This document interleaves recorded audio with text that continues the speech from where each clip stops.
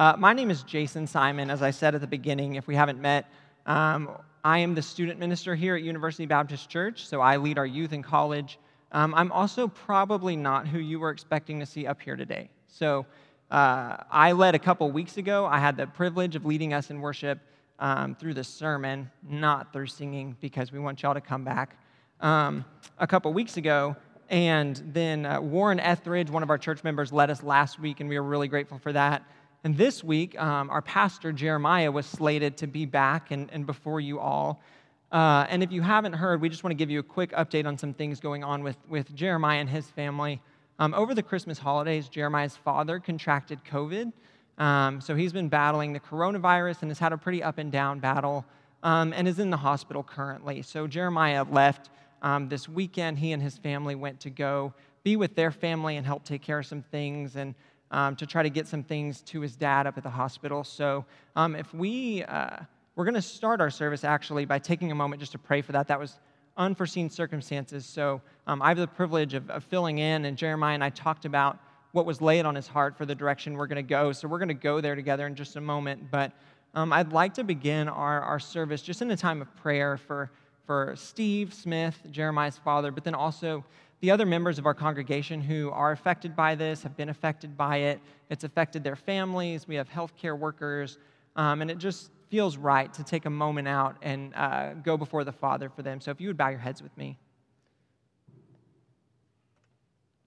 Father God, we thank you that your ear is attentive to us, and we thank you that you know our circumstances, that you're in them with us, that you walk alongside this road with us. We thank you for your Spirit that lives in us and empowers us. God, we ask you to bring healing to our land, Father. We pray for Steve as he's in the hospital right now, for the doctors and nurses attending him, for Jeremiah and his family as they are traveling and trying to minister to their family and take care of things that they need to take care of, Lord. We pray for perseverance for them and endurance, God. We pray for a spirit of unity to knit their hearts together this morning, knowing that even though they can't be here, that we are with them in spirit, God, that our hearts go out for them and we are lifting them up this morning. But along with our other church members, God, we have members who are listening to this from the hospital or who are listening to this from their homes with their spouses or loved ones in the hospital, God. We just want to lift up our community right now as we fight this battle against this virus, God. I thank you for the tools we've been given. I thank you for the wisdom we've been given to walk this road. We pray, God, that you would just help us keep our eyes fixed on you as we sometimes feel like we're drowning in our circumstances, God. We give you praise and glory and honor. We trust you, Father, but we also ask you to move mightily and to bring deliverance. God, and we ask that in the powerful name of Christ. Amen. Okay, so as I said, I'm going to be here with you guys this morning, and Jeremiah keeps the staff updated on where we're going with our sermon plans and what's coming up and kind of the scope of where we're headed as a church. And I will tell you guys that on late Wednesday, he sent us an email and said, our plans are changing. We kind of knew where we were expected to go, and then through just a lot of sensitivity to the Spirit, a lot of prayer and seeking out the Scriptures, Jeremiah just felt like we needed to land in the book of Hebrews. So that's where we're going to go is in Hebrews 12. So if you have your Bibles or your phones, if you're online and want to open a tab and flip over to Hebrews 12, we'll be there in just a moment. But man, it's hard to know where to go, after a week like we've had in our nation. And it's also interesting that we've said that like so many times over the past few months, like, wow, this is unprecedented. This is unprecedented. And pretty soon something's going to be precedented, and we're not going to know what to say. We're going to be like, well, is it unprecedented or is it precedented? But there's a lot happening in our country, and while I'm not a political analyst or anything like that, I love you guys, and I love the people that God has surrounded us with. And so I also want to take a moment out at the beginning of our service to just pray. To pray for peace. So we're going to do that right now as you flip your Bibles to Hebrews 12. Father God, we approach your throne looking at what's going on and having seen so much strife and so much division, and specifically within our country, Lord, and we wonder, who got more votes and things like that, God. And what I look and see is a nation that's split right down the middle, 51-50 or 49-51, Lord. And I just pray you knit our hearts together. God, we are all different. We all bear your image, and you have given us specific gifts and callings to do that, specific passions to do that. Father, help us be surrounded by a community that keeps our gaze transfixed on you. Father, as we move forward, I pray that the cry of our hearts would be for the advancement of a kingdom, God, but a kingdom, Lord, that we want to see your kingdom come and change hearts, change our hearts, Father. Knit us together in perfect unity like only your blood can. We thank you for differences. God, we thank you for the way that our different life experiences shape us. And again, God, we just pray in the spirit of your prayer, Jesus and John, just for a spirit of unity to be what we're known by and what knits us together. And we move forward, God. Help us keep our gaze on you. And it's in Christ and we pray. Amen. So the book of Hebrews, I want to give you a little bit of background about Hebrews before we read it. But if you know anything about Hebrews, it's actually kind of hard to give you background on it. We don't know who the author was. For a long time, it was expected that it was Paul. But then that hasn't held up to scholarship. It's not written in the same way that Paul wrote most of his letters. The language is a little bit different. So some scholars think it was Paul. Some think it was Barnabas. Some think it was Apollos. Essentially, we don't really know who wrote it.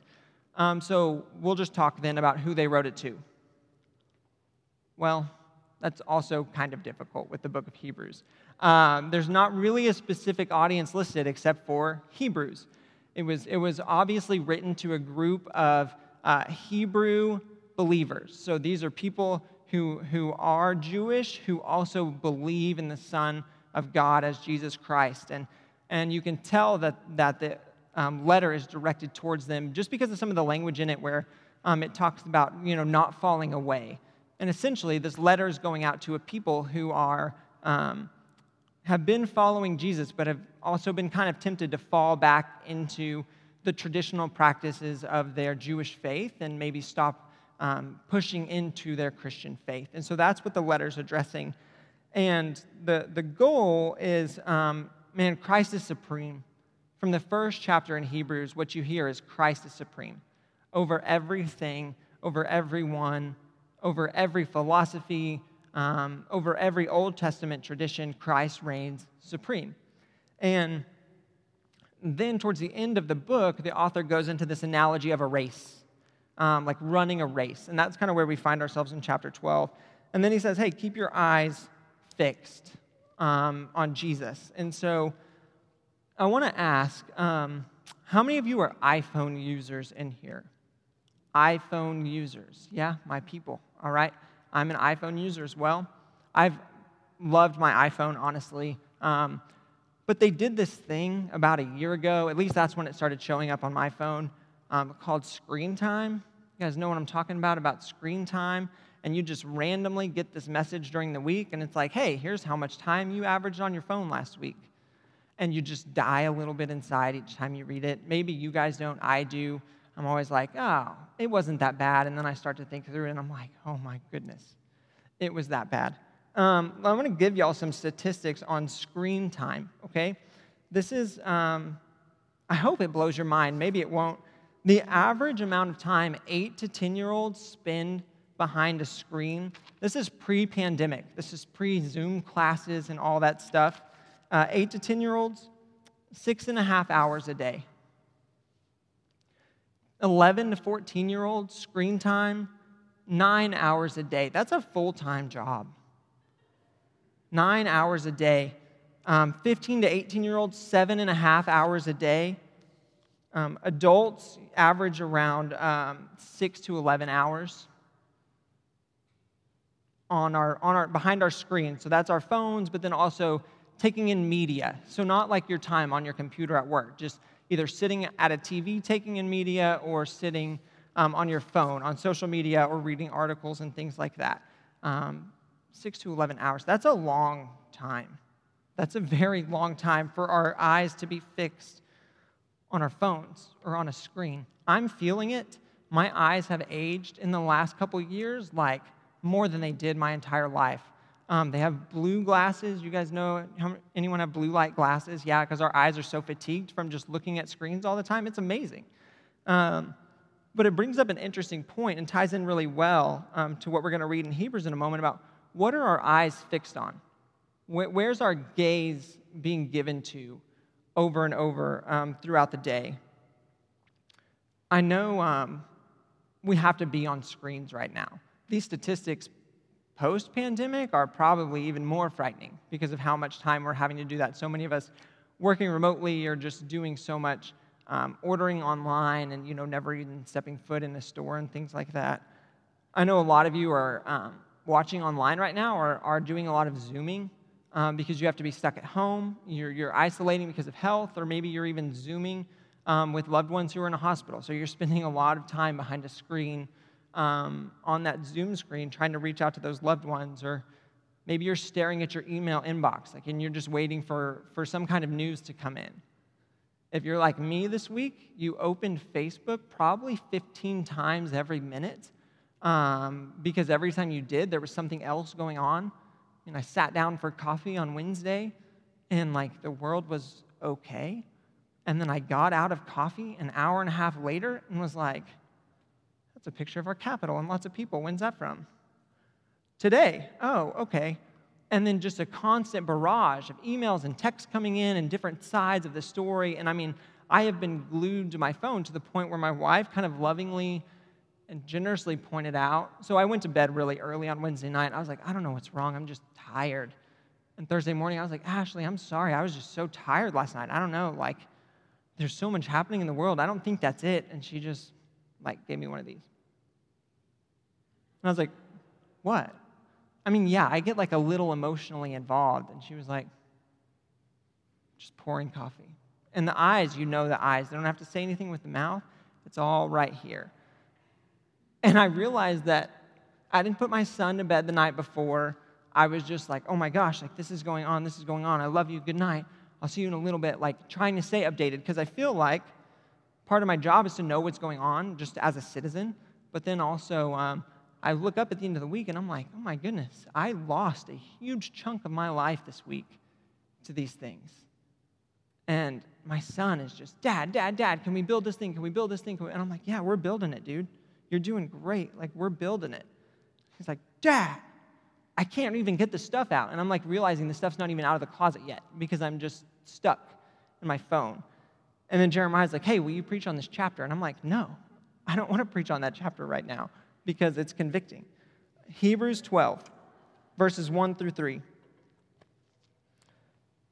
Therefore, since we are surrounded by such a great cloud of witnesses, let us throw off everything that hinders and the sin that so easily entangles, and let us run with perseverance the race marked out for us, fixing our eyes on Jesus, the pioneer and perfecter of our faith.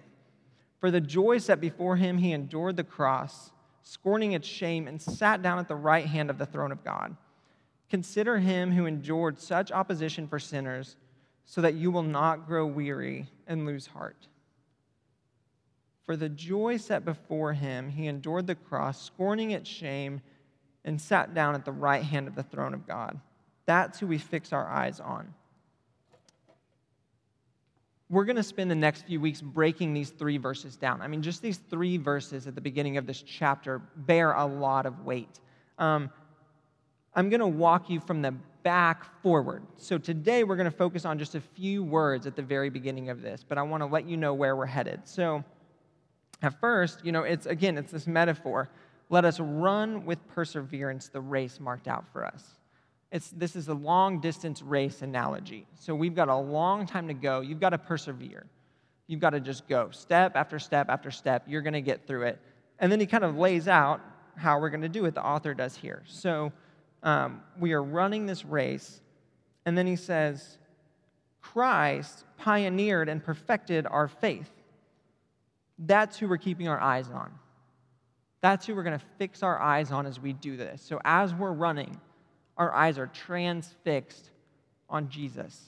One thing I like to talk with new college students about when they're walking around campus is give them a semester or so. So if you're a freshman, maybe you're watching online because you're not back yet, we'll probably have this talk in the spring.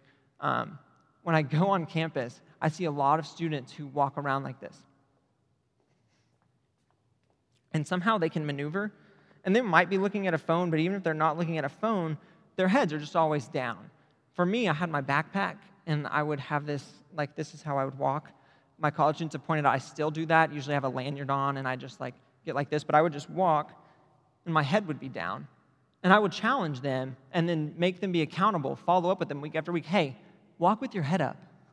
Like people have eyes. Try to find them while you're walking. It's amazing. I would say, look for the smile. Can't do that anymore, right?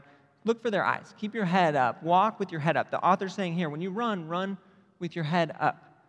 I used to run endurance races. I don't know that I can say I do anymore, but I would run ultra marathons. And what I love about ultra marathons is most of them take place on trails, like out in the forest.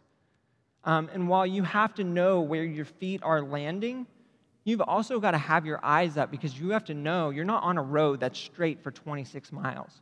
You're on a trail that's going to go around trees and go up hills and duck in and out of hills and things. So you've got to know. Your eyes have to be up. That's what the author's saying here. Run with your head up. Keep your eyes on Jesus. So we'll go there in a few weeks. But then he says, hey, while you're running, you're going to have all these encumbrances about you. You don't just get like a nice, steady, easy race.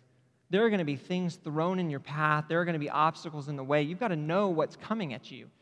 Some of those obstacles you carry, it literally says you have to cast them off.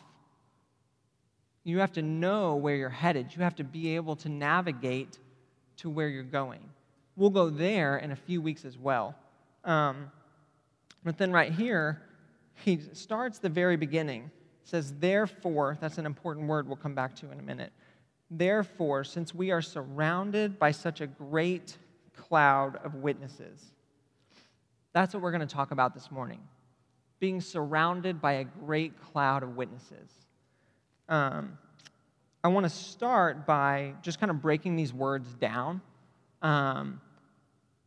Again, the imagery is that you're running a race. So there are spectators watching this race, okay? And that's this word cloud right here. So surrounded and cloud go together in the way the author's describing it. And it's not just like there are people around me. I mean, what he's really trying to pull out is there's a great multitude. Think like a large crowd of people. Anyone in here ever been to a NASCAR race? Given a little bit of I grew up going to NASCAR races.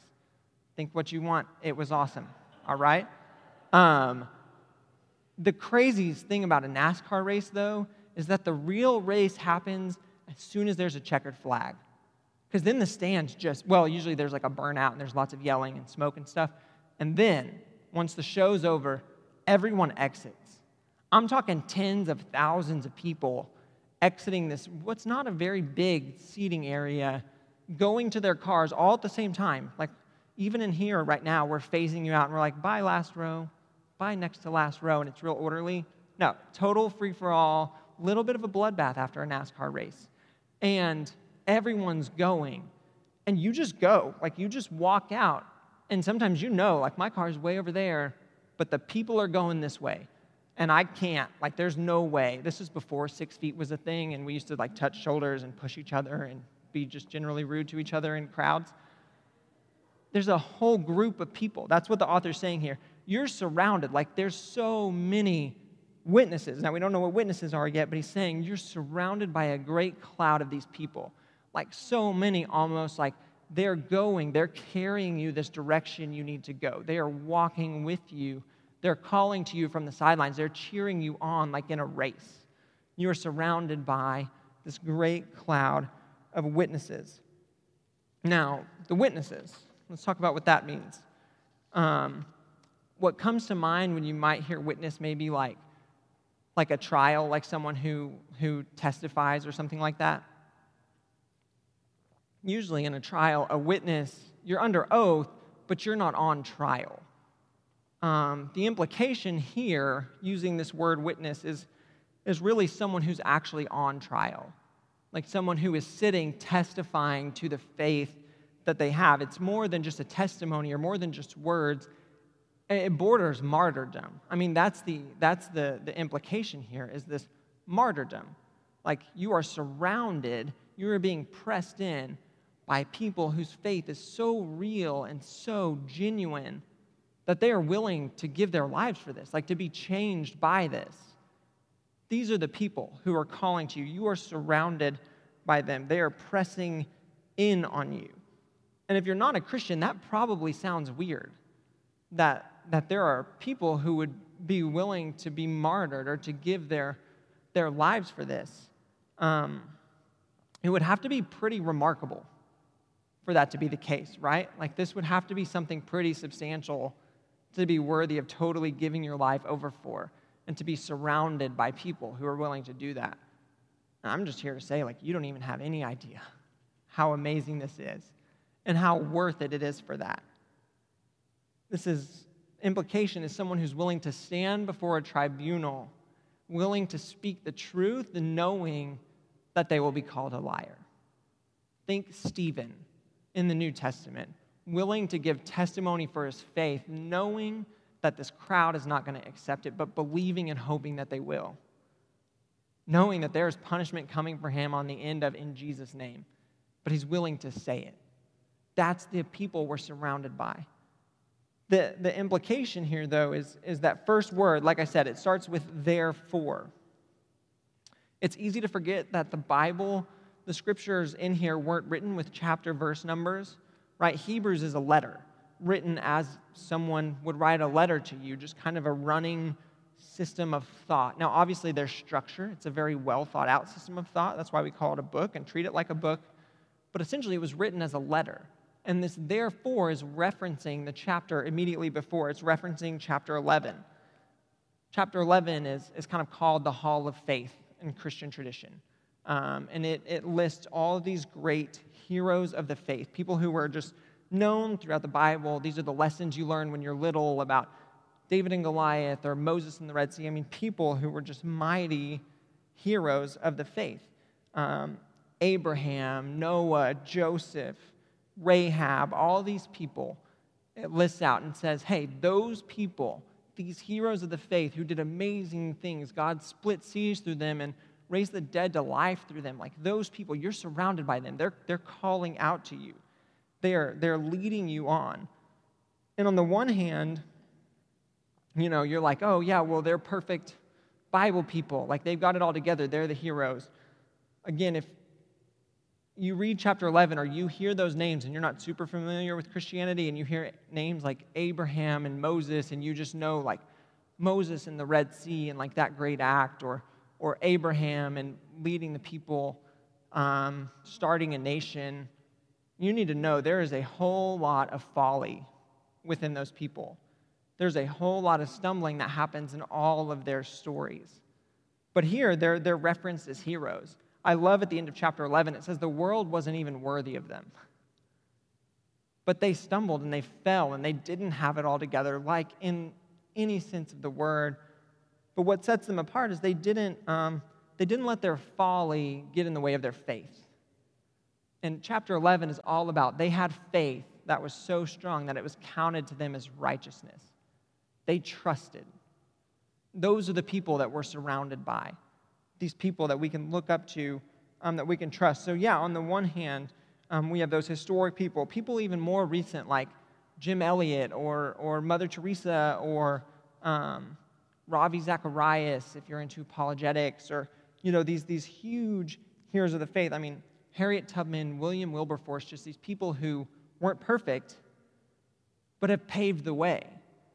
And it's easy to forget that we stand on their shoulders as believers. Like even standing in this room, like looking at this room, I guess it was 2 years ago, we celebrated our 90th anniversary as a congregation, which was pretty awesome. It's awesome for a lot of reasons, but one, just to think of how many people have come into this place, have walked on this land or worshiped within groups and been a part of this congregation that we won't ever even know. I mean, the history in this room, like the stained glass, I mean, just looking up and thinking of the pastors who stood here before and like preached in these same halls and led people and led students, trying desperately to reach this campus across the street with this good news. Like, there are people who have gone before us. We're surrounded by them, and we're pressed in by them, and they're here now even, right? A great cloud of witnesses. Gosh, just some of the fractions of the stories I know of you guys in this room, or those of you I know who are watching online, are incredible. And I would count you as heroes of my faith. I look up to you all. It's amazing to look around and think, man, we're in this together. And what a week where it doesn't feel like anyone's together for anything. But yet we can come in here and know, no, we're in this together. Worldwide, there are between 2 and 3 billion Christians. That's a lot of people. Between 2 and 3 billion Christians. And thinking that the church is dying, if you read any articles, they're like, oh, church is decreasing and people aren't coming. And we talked a little bit about that a couple weeks ago with our specific church.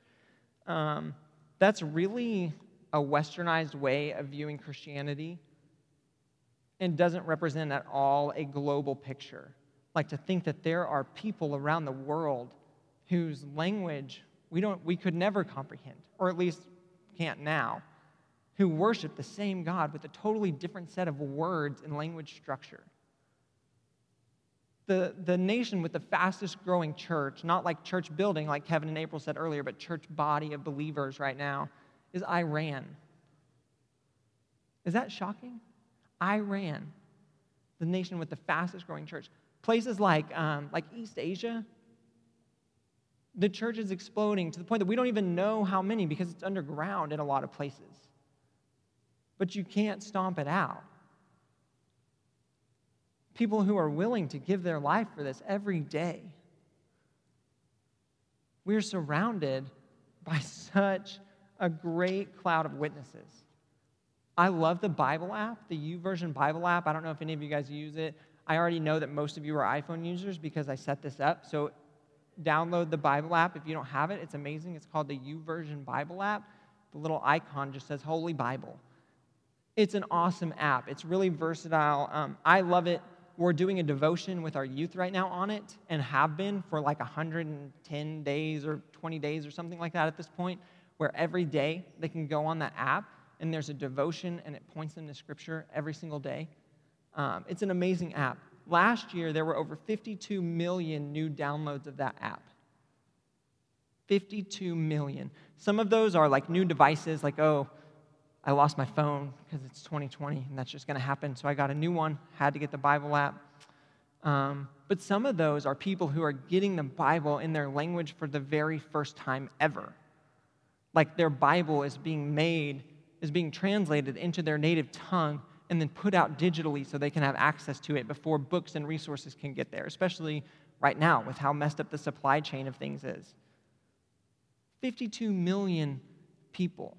There's over 1,700 new languages on there last year. Tribal dialects that may have been so far down the list of getting the Bible in their language now have it and will come together in a moment like today. Whether it's today or a different moment, they will come together and they'll worship the same God, reading the same scriptures, standing on the same traditions of faith that we do. That is incredible.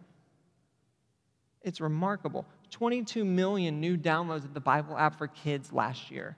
So it's a Bible story, but it's made for kids, and you can click through it, and it tells little stories, and it walks these little figures through, and there's games at the end that are like, you're painting a picture of the garden, well, not the Garden of Gethsemane, maybe like Jesus and the fish or something like that.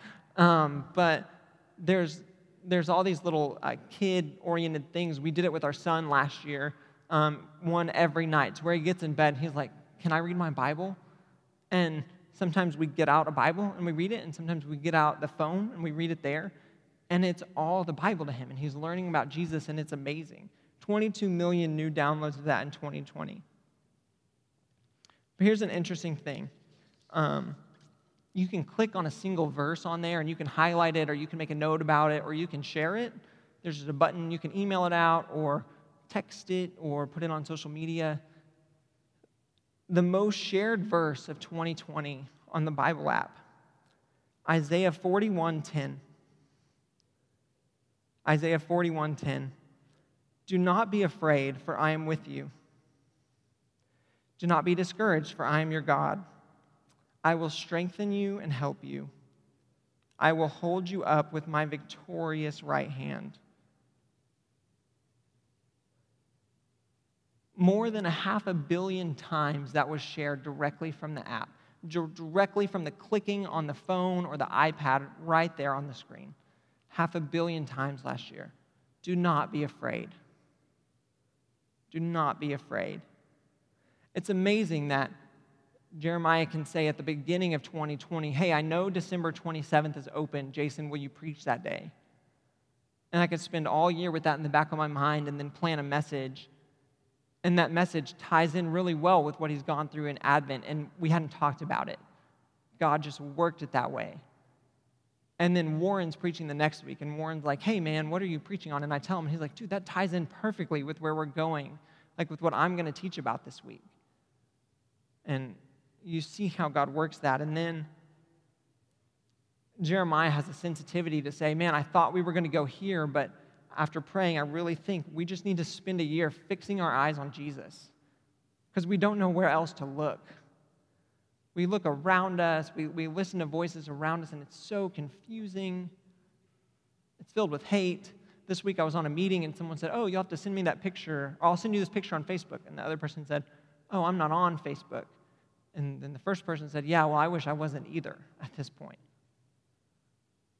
We're just being drugged down by all these voices around us, and Scripture is just calling us to keep our eyes fixed on Jesus. Those obstacles are there. I'm not saying, oh, just totally ignore those things and go the other way. No, there's a race we have to run. Like, we have to continue moving forward in our faith. We'll talk in a few weeks about how to navigate these obstacles, but the first thing here, the main point, is fix your eyes on Jesus. And the first thing the author leads out with is remember who you're surrounded by. Remember who you're surrounded by. Because ultimately, we just want to know that we're not alone. 500 million shares. Do not be afraid, for I am with you. Do not be discouraged, for I am your God. I will strengthen you and help you. I will uphold you with my victorious right hand, or my righteous right hand. We are so desperate to know, to have the assurance that our fears are unfounded, that our fears of not being able to measure up, of isolation, of health, that they're unfounded, that there's hope, that we don't have to be afraid. And Scripture is shouting, through Advent we read it. We just want to know we're not alone, and God is saying, I'm with you. I'm with you. You want the assurance that you're not alone. Listen to my words, which have never returned void, ever. I'm with you. And here, it's pointing to a more comprehensive picture. We have focused on Emmanuel, God with us, as Jesus Christ. And what a gift. But here, the author's saying, hey, remember, you're walking this together. You all bear his image. You bear his name out into the world together. So when you feel so isolated and alone, you're not. We're together. That doesn't mean we're the same. Praise God, we're not all the same. We're not the same, but we're together. We're surrounded by a great cloud of witnesses, knit together by something greater than even family, and that's the blood of Christ, which crosses every bridge, which bears light into every dark space. We are together. I never went to seminary. I've shared that with some of you before. I know that it's pretty typical. You need a solid outline when you're preaching, a nice 3-point is what we're comfortable with, right? 4 is too many. We really want it to be 3. As I was preparing this, y'all, there's just one thing. One major takeaway, and it's that you're not alone. we feel alone. We feel alone in our beliefs. We feel alone in our crises. We feel alone in our families. We sit in a crowded room and we feel alone. Feel like no one processes things the same way we do. No one understands what we're going through. No one has the financial trouble that I do. One of the greatest tactics throughout Scripture that Satan uses to get at the people of God is to isolate them, is to make them feel alone. I mean, back in 1 Kings, you've got a great prophet, Elijah, who does this amazing thing where he calls down fire from heaven and he defeats all these false prophets, and there's this amazing victory for God. And then Elijah, the rulers at the time are like, we're going to get you because you just killed all our prophets. And he runs out into the wilderness and just prays to God to die. He says, God, there's no one else. There's no one else. I cannot bear this weight. I'm done. God tells him to rest. He rejuvenates him, tells him to rest again. And then he says, no, there are 7,000 people in Israel you don't even know about that I've already set aside. You're not alone. You just had this great victory. I haven't left you, and you're surrounded by a great cloud of people who you don't even know, but they're fighting the same battle that you're fighting. They are walking the same road. The same temptations that you're facing, they're facing them. And we don't have to do it alone. We don't have to do it isolated. Isolation is a season. And we're in a season of isolation right now. Even this morning, hearing us say, man, what a gift it is to just have snow and just the joy of a simple moment like this and feeling like we're together and can stand outside and be goofy with these huge snowflakes coming down outside. But the underlying thing of that is that we have many families who are alone right now. And I want to remind us that isolation is just a season. We don't know how long this season will be. We talked about that a couple weeks ago. We don't know. And we're not going to just sit here and long for a new day and neglect the day we've been given. But we can also hold on to the hope that this is just a season. Ultimately, this life is just a season. We're just on a journey. But there's a difference because loneliness is different. And this is where we're going to work towards wrapping up here. Loneliness. You know, statistically, the group that says they're the most lonely of all age demographics is 18 to 24-year-olds. Would say that they're the most lonely. 65% would say they always or most of the time feel alone, feel lonely. It's carried through other demographics. 58% of Americans would say that no one knows them well.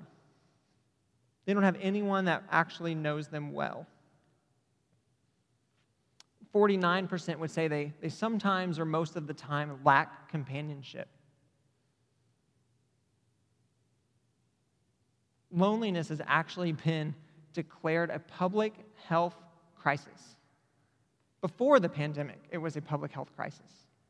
There's a really interesting study from the University of California, Irvine, which says loneliness is a greater health risk than obesity and smoking.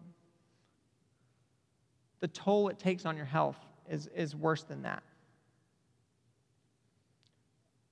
We don't want to be alone. And we're surrounded, we're on our phones all the time, we're behind these screens for hours and hours a day. I got my screen time report driving to church this morning. I'm not even going to share it with you. But we're lonely, which is exactly why Christ calls us into community. It's why he sets it up as a pillar of our faith. We have to be willing to lean into community because the devil wants us to feel isolated. The world wants us to feel isolated. And we're not. Look around this room. If you're online with us, know that there are people in this room. Look at how many people are viewing. You're not alone. You may be different. That doesn't mean you're alone. Christ says you're going to be different. And that's exactly why he calls us together, because we each have different gifts that he's going to use for his church. We each bear out his image. Right? The image of God that we get to carry forward. Jesus came and lived a perfect life on this earth. He shined as a light in the darkness.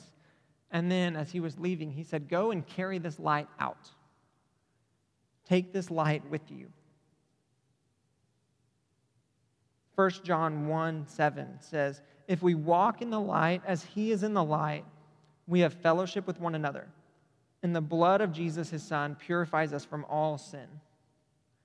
If we walk in the light as he's in the light, we have fellowship with one another. Fellowship with one another. Light's not made to be hidden away. That's a very simple teaching, but we can forget it. Hide it under a bushel. No, you guys know what I'm talking about. You can act like you don't, but you do. It's not made to be put away. We're taught from when we're little and we forget. We are made to burn together. We're brighter when we're together. We're stronger when we're together, even in our differences. Because in our differences, in our weaknesses, Christ is glorified. People look at the church and say, that is a ragtag group of people who are so different from each other, but they're also so different from me. Why are they so different?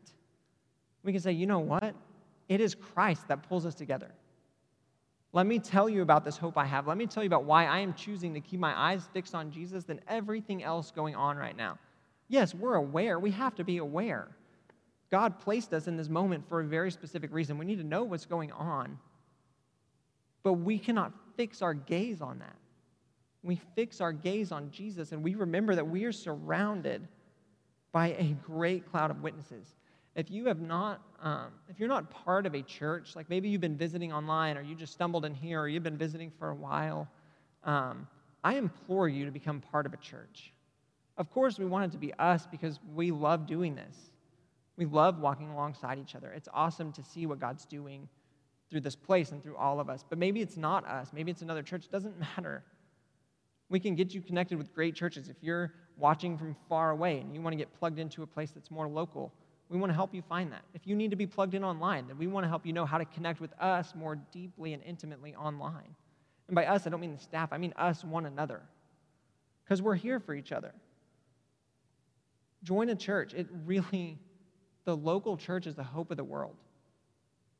Because God said against the church, let me see, I don't remember if I put the verse in here. Jesus asks the apostles, who do you say that I am? And one of them says, you're the Son of God. And he says, you know what? On that statement will be the rock. I will build my church, and not even the gates of hell will prevail against it. Guys, the hope of the world, if you're looking around the world and you're wondering, man, where's the hope? It is us. That's not even really true. It is Christ in us. We don't even have to bear the weight of it ourselves because Christ makes himself shine through us. So, to wrap it up, I want you to remember you are surrounded, pressed in by a great cloud of witnesses, people who testify to this truth, who move you along, who are cheering you on, people who have gone before, and people who are here now, going alongside you.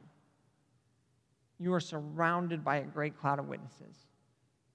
And what they are shouting at you is that though this race is hard and it's long, you are not alone. Though you feel different and you feel isolated, you are not alone. Though you're stuck at home and you can't get out right now because of your health, you are not alone. You have family in the hospital and you feel broken. We break with you and you're not alone in that. And though you feel like there's no hope, we are here to remind you that there is hope. You're not alone in feeling like that. Don't let loneliness overwhelm you. Please reach out to us. We are here. When you reach out to us, I hope you know that we are going to just point you straight back to Jesus, but we're going to do it together, and we're going to walk that road alongside you together because we're surrounded by a great cloud of witnesses, and we are all headed. And the end of the race, one day we will transfix our eyes on Jesus' face. And I long for that glorious day, but until then, we press on. We press on together. Let's pray. Father God, I thank you for I thank you that I can give you my thanks and you accept them, that I stand here just wondering, what is man that you're mindful of us? Yet you are. And the lengths you have gone to show us your love are unthinkable. But you've done them. I thank you that you continue meeting us, God, that we can transfix our eyes on you and trust in you. And God, as we do that, please widen our gaze to see those around us who are doing this too. Some of us who are here, give us the boldness to reach out, to know what it means to be fully committed to you, God, to give our lives over to you, because only in you is even found life.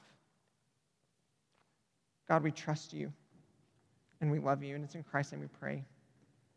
Amen.